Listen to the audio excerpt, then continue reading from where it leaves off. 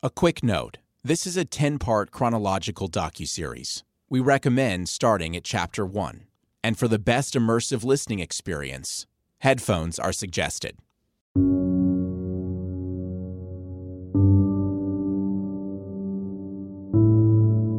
During the Vietnam War, hundreds of American aviators were shot down, imprisoned, and tortured for as many as 8 long years. Exactly 50 years ago, the Nixon administration saved 591 of those prisoners of war from captivity. Many of them are still with us and willing to tell their stories like never before, alongside newly surfaced recordings from the Johnson and Nixon presidencies. Later in this episode, you will hear a piece of audio never heard before by the general public. It's the actual audio of a naval aviator being shot down, recorded more than 55 years ago. This is the premiere podcast from the Richard Nixon Presidential Library in partnership with Foundwave Productions and created in honor of Ross Perot Sr. Additional support comes from In-N-Out Burger, proud to support veterans and their families. This is Captured, Shot Down in Vietnam.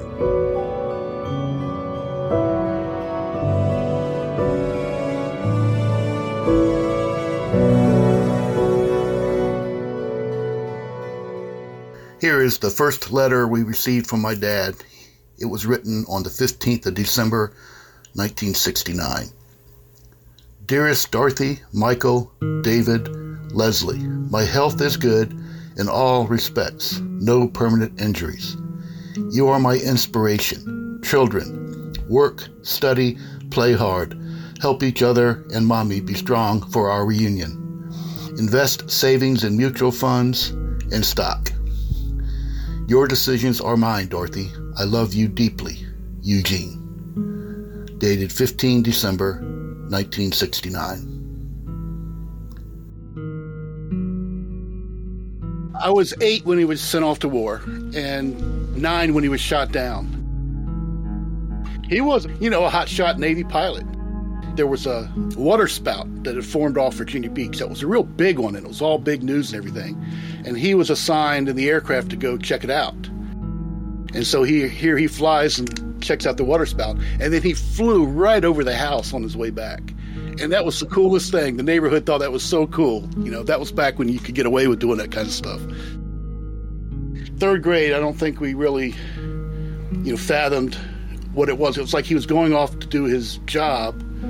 At 9 years old, you weren't petrified or terrified about it all. It was just kind of, I'll be fine. That's retired Navy Captain Mike McDaniel.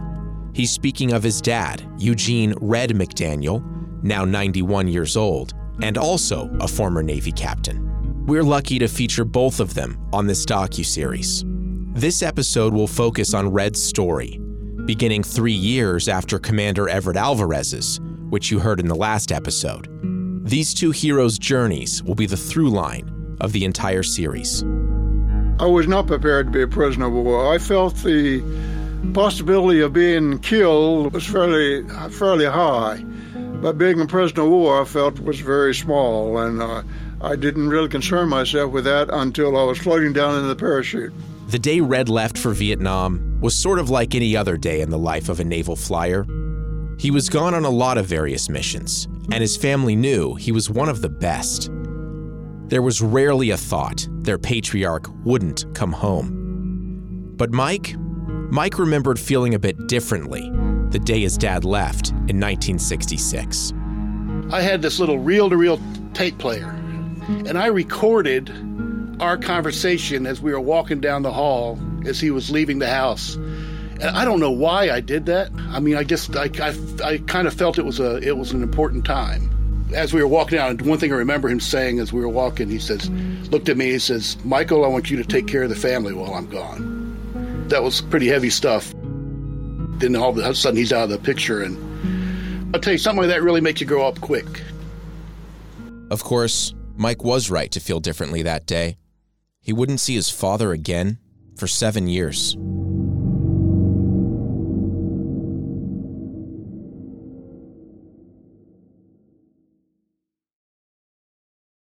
Here's our historian and author, Alvin Townley, again, to remind us of what was generally going on in America in the 1960s.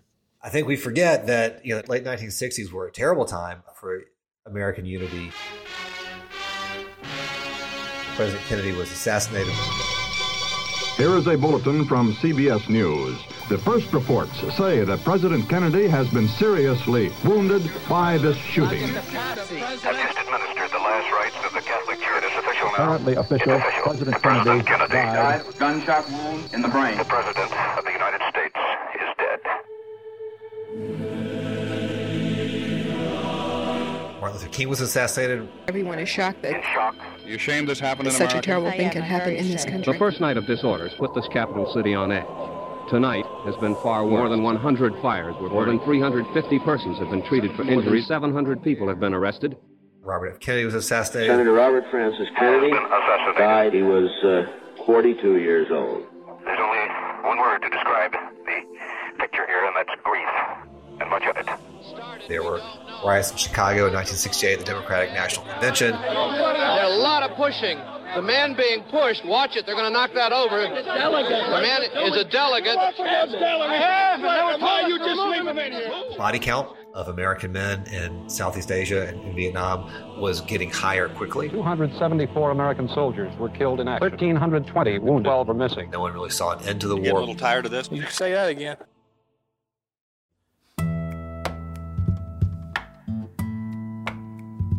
People had really begun to protest the war in a lot of segments. We're living in the middle of a beast. One of the largest peace demonstrations in history, more than 50,000 persons on the Pentagon to protest the war. There are no limits to dissent. Vietnam is not our war.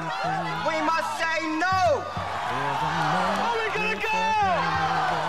Hell no! We won't go!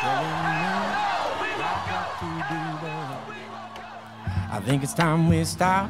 Hey, what's that sound? Everybody look what's going down. It was just a really difficult time for America, and Vietnam was really at the center of it. And we talk about America being divided today, and it is in many ways, and polarized today, but again, a lot of that came back to the Vietnam War.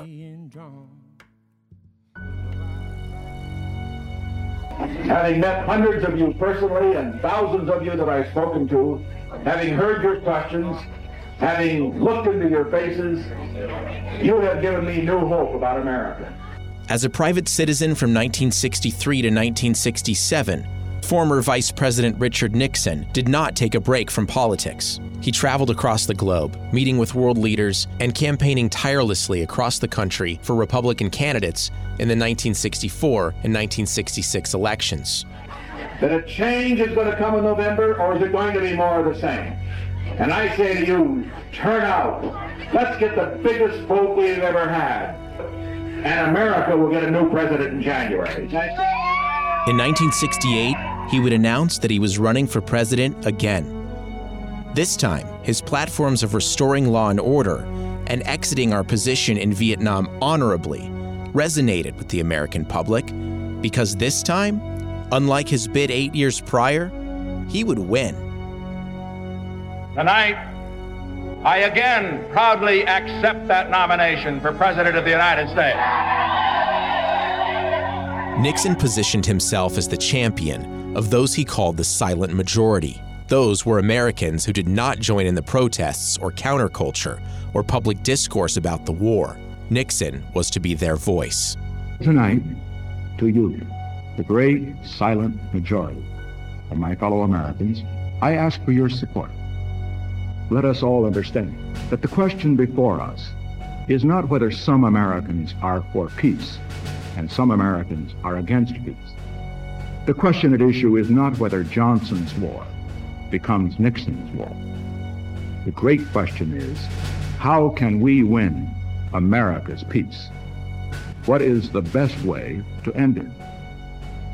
But when Nixon was sworn in January of 1969, hundreds of American men were already being tortured, killed, and starved in North Vietnamese prison camps.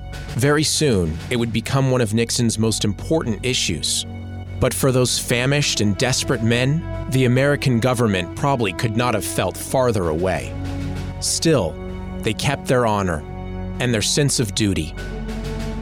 After this, we'll go back into Captain Red McDaniel's life to find out why.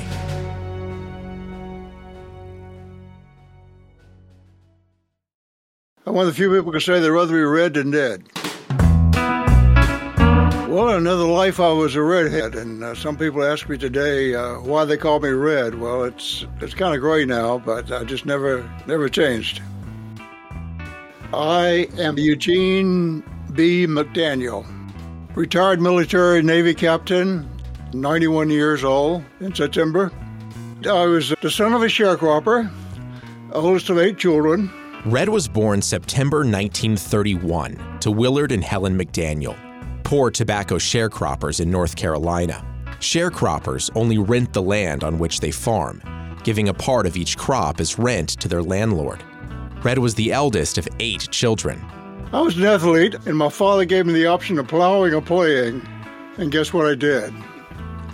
And I was able to get a scholarship, play basketball and baseball for 4 years. Red attended Campbell Junior College in Buies Creek, North Carolina on a baseball scholarship. There, he met Dorothy Howard, the daughter of a Baptist minister. He would go on to marry her 6 years later. I started college in 1950, finished 1954, and when you finish college, you have no deferment, so you're eligible for the draft. Between Commander Everett Alvarez's capture in 1964 and the prisoner of war release in February 1973, the number of conscripted Americans in the battle against communist North Vietnamese would swell to more than 1,850,000. Well, in 1954, a ruling came out if you signed for more than $5,000, you had to spend 2 years on a parent team roster. I was 22 years old, not ready for the major leagues, couldn't be farmed out because I'd sit on the bench for 2 years, and when I finished, I'd be 24, 2 years into my career. So I decided that wasn't the way to go. I decided I'd join the Navy instead and become a flyer. It was an extension of athletics. Red noted that the competitiveness that came with being an elite naval aviator was already inside him from being an almost professional athlete. During the Korean War between the Junes of 1950 and 1953, more than 1.5 million American men were inducted into military service. Red would join 2 years later, during what would become a short-lived American peacetime. I joined the Navy on March 15, 1955. I went into flight training in Pensacola. Everett, who is 6 years Red's junior, would have just turned 18 5 years prior to his own flight training in Pensacola in 1960. Neither man would have been likely to be able to point out Vietnam on a map in the late 50s or early 60s, and they certainly couldn't have imagined themselves as prisoners of war during this otherwise happy and fruitful part of American history. Flight training was 18 months. I was married in between basic flight training and advanced to my wife, Dorothy, who is still with me. And we came out of flight training in October 1956, got my wings, and I had a choice out of there. I went into the A6 community, which was a new state-of-the-art aircraft, a jet versus a prop. It came out in 1964, built by Grumman Aircraft, all-weather attack bomber, 2 crewmen, a bombardier navigator who fed a computer that I flew by. Quite a difference. You come in a lot faster in a jet. You come on board ship 20 to 30 knots faster than in a prop. Went to Oceana, Virginia, where we stayed for about 25 years. My family stayed there while I went to Vietnam on Enterprise out of Alameda, California. Unlike Everett, who had been married just 5 months before shipping out, Red was a father, a family man. He had his wife, Dorothy, and his 3 children, including his eldest, Mike, who would go on to follow in Red's footsteps as a naval captain. When I became a Navy captain, he pinned his eagles on me at my promotion ceremony. And he got up there and he says, "Okay, young man, you're now a captain, but I am still the captain." I said, "Yes, sir."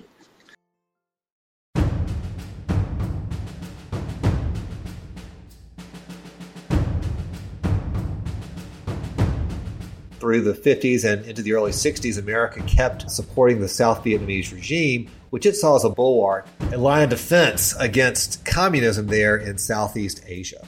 Like Everett and most Americans, Red had a simple understanding of what was a complex conflict. Well, I knew very little about Vietnam. I just knew that the communism was a big fact of life there, and it was the North versus the South. Vietnam bordered China, and it was primarily an air war in the North. We had the draft, so we had a lot of good people, a lot of people to volunteer, and had no problem meeting the quotas those days. A very strong, committed force, I think. And we had an aversion to communism, which was a threat. And when asked to go to war, we went proudly and to serve well.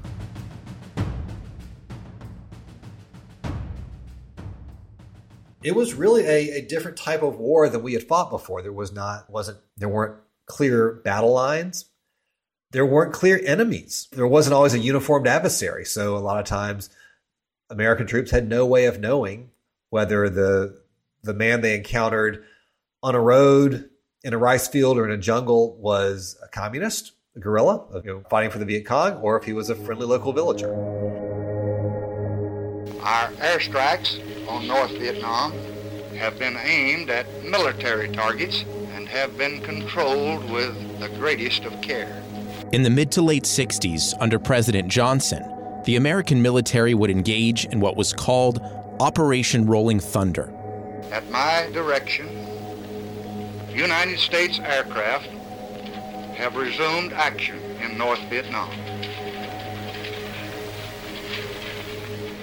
The goal was to destroy most of North Vietnam's oil storage facilities. They struck the lines of supply which support the continuing movement of men and arms against the people and the government of South Vietnam.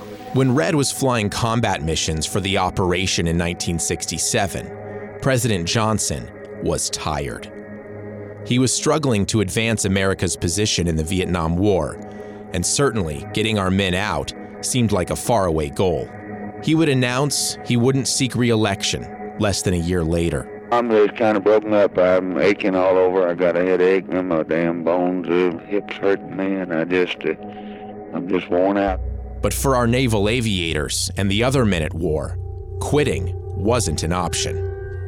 All my missions were over North Vietnam, and I flew 80 missions successfully, had probably another 3 or 4 to go, coming home after a year of combat, and shot down on my 81st. You heard that right. He only had 4 missions to go. In fact, Red wrote a letter to Dorothy and his family saying he was going to dock in Japan and he'd be home. So after 900 hours in the air and 80 missions flown, Red's mind was understandably on his wife, his kids, and touching his feet down on still land. Well, American land. On the day that we were shot down, it was a major escalation point in the war.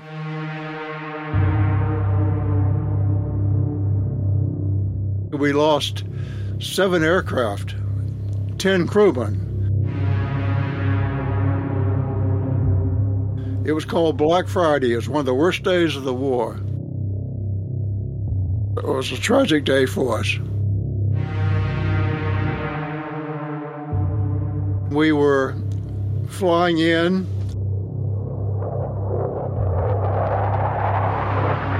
We were going into Hanoi with 23 other aircraft, a formation of 24 aircraft, and the A-6 is not built for that element. We are single aircraft, so we can maneuver as we want. But this day we had A4s, F4s, F8s, all in the same flight. So we were restricted because we had to go slower than we normally did. We couldn't maneuver because we had to maintain flight integrity. That was not our element. We were probably about 40 miles from the target, a place called Little Detroit, where they repaired a lot of the trucks. My flight never got to the target.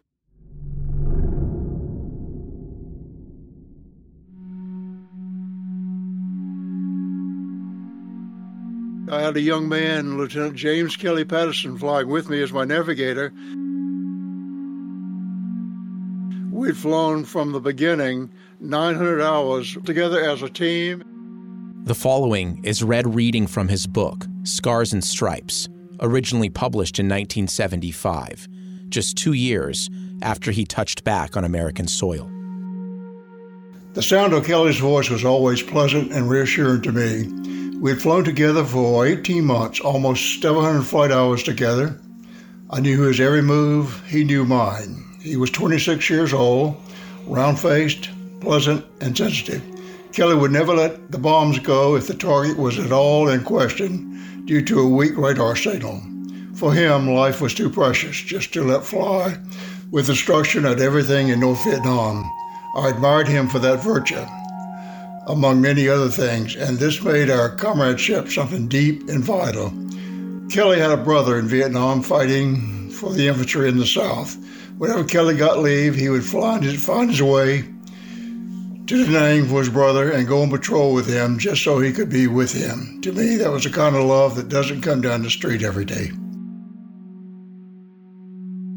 So I knew his every move, he knew mine, and he was really the heart of the system. Our system, our A-6, we had equipment on the aircraft that would force the missile, surface-to-air missile, which we were hit by, to go in between two aircraft. In the big formation like that, we got too close together. We were dodging number 4 when we were hit by number 5. The missile went between us, as it should have, but it hit both aircraft.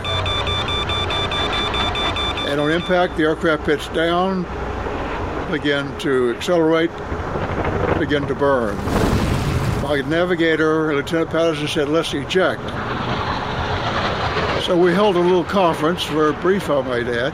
We were about 500 knots because we had no control of the aircraft. It forced us to eject. Decided to ride the aircraft about another minute to reach the mountain range, which we did. He ejects. If we go together, our seats collide. I must wait 1 second, and we're propelled about 200 feet above a near supersonic aircraft. And he landed on one side of the mountain, I landed on the far side. And he's still missing from that mission. Was alive on the ground for 3 days and just disappeared, even though he landed about a half mile from where I was.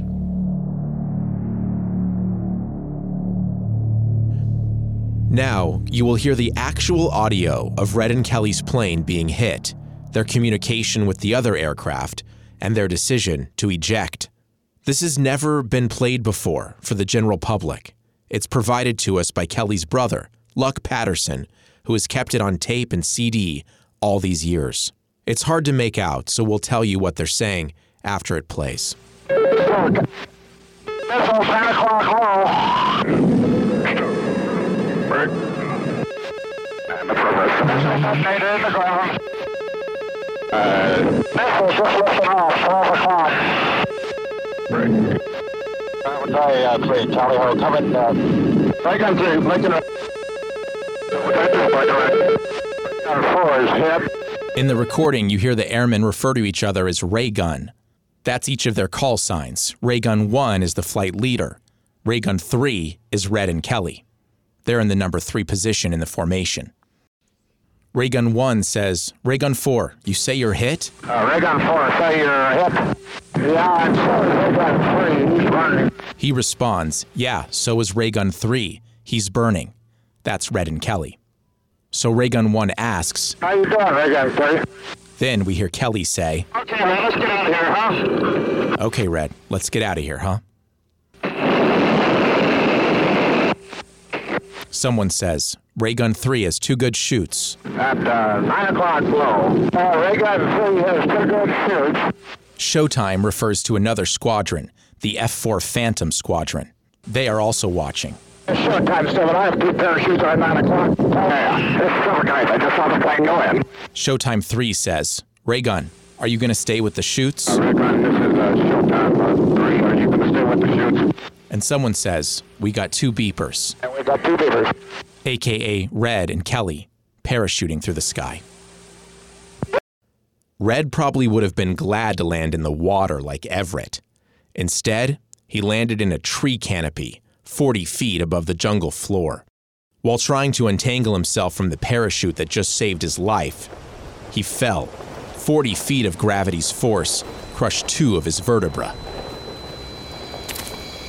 I was having a hard time getting around. I knew I had a pretty severe injury to the back, but I didn't mention it to the aircraft because I wanted to be rescued, and I told them that I was okay. And they told me the Jolly Greens would be there shortly. The Jolly Greens refers to the Air Force's combat rescue helicopters. Well, that was about 10 o'clock in the morning. I went through the day and then through the night. And the next morning they came in at first light, made contact. And I said, "When are the Jolly Greens coming?" They said, "About 45 minutes they will be here." So I took my parachute that I'd hidden overnight, spread it so they could see it. 7 hours later, the enemy came. I heard a couple bullets whiz by, and I had a pistol myself, but I didn't bother to shoot because there were about 10 of them and one of me. Well, there were a couple of militia and 6 or 8 other people. Several of them were barefooted, bloody feet, all types of dress, but they had been looking for me for the full 25 hours before they found me. It was about 10 o'clock in the morning when I got captured, 26 hours after shoot down.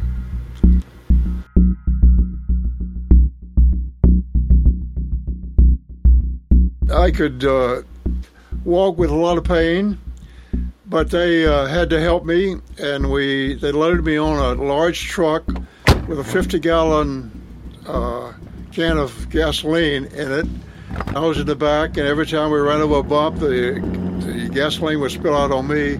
En route to Hanoi, which took me 2 days, they stopped me at 2 different army bases to rally the people, the Vietnamese people, with this captured U.S. pilot. The crowds were very angry because we had bombed their country that day, and the closer we got to Hanoi, the more angry they were. They gave each one of them a lick at us. They could hit us, they could throw a rock at us or whatever, and it was pretty frightening because they were angry. And we experienced that twice. After being shot down, it was kind of a relief to go into the Hanoi Hilton because I had a lot of friends that were there before me, and I felt that I would see them. At least there was more safety there than there was among the angry crowds.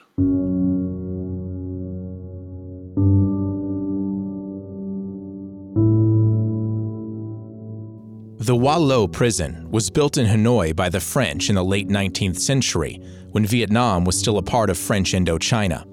The name commonly translates to fiery furnace or even hell's hole.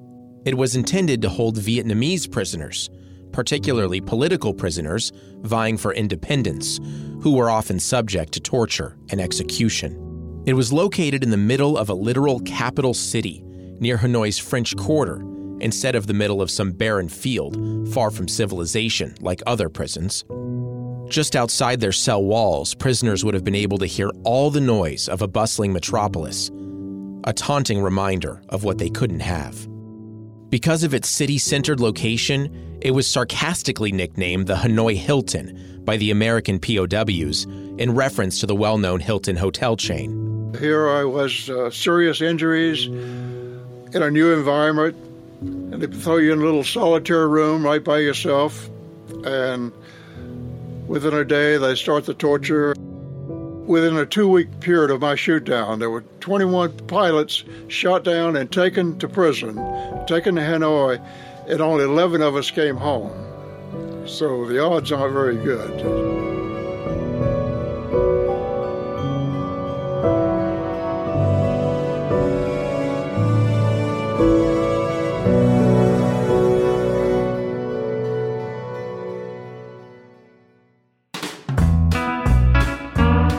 Captured, Shot Down in Vietnam is a docuseries from the Richard Nixon Presidential Library and Foundation. Produced by the team at Foundwave and respectfully created in honor of Ross Perot Sr. If you're interested in learning more about Vietnam POWs, you can visit the exhibition Captured at the Nixon Library in Yorba Linda, California. Original music compositions, Foley effects, and mastering from Jonathan Rock. Produced and edited by Steph Weaver-Weinberg.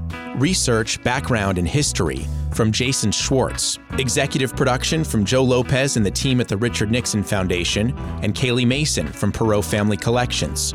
Co-executive production, interviewing, and hosting from me, Tyler Russell McCusker. Find future episodes of this show and bonus content, including archival photos and audio, at capturedpodcast.com. If you enjoyed our production, please consider leaving a review and clicking follow on Apple Podcasts or Spotify.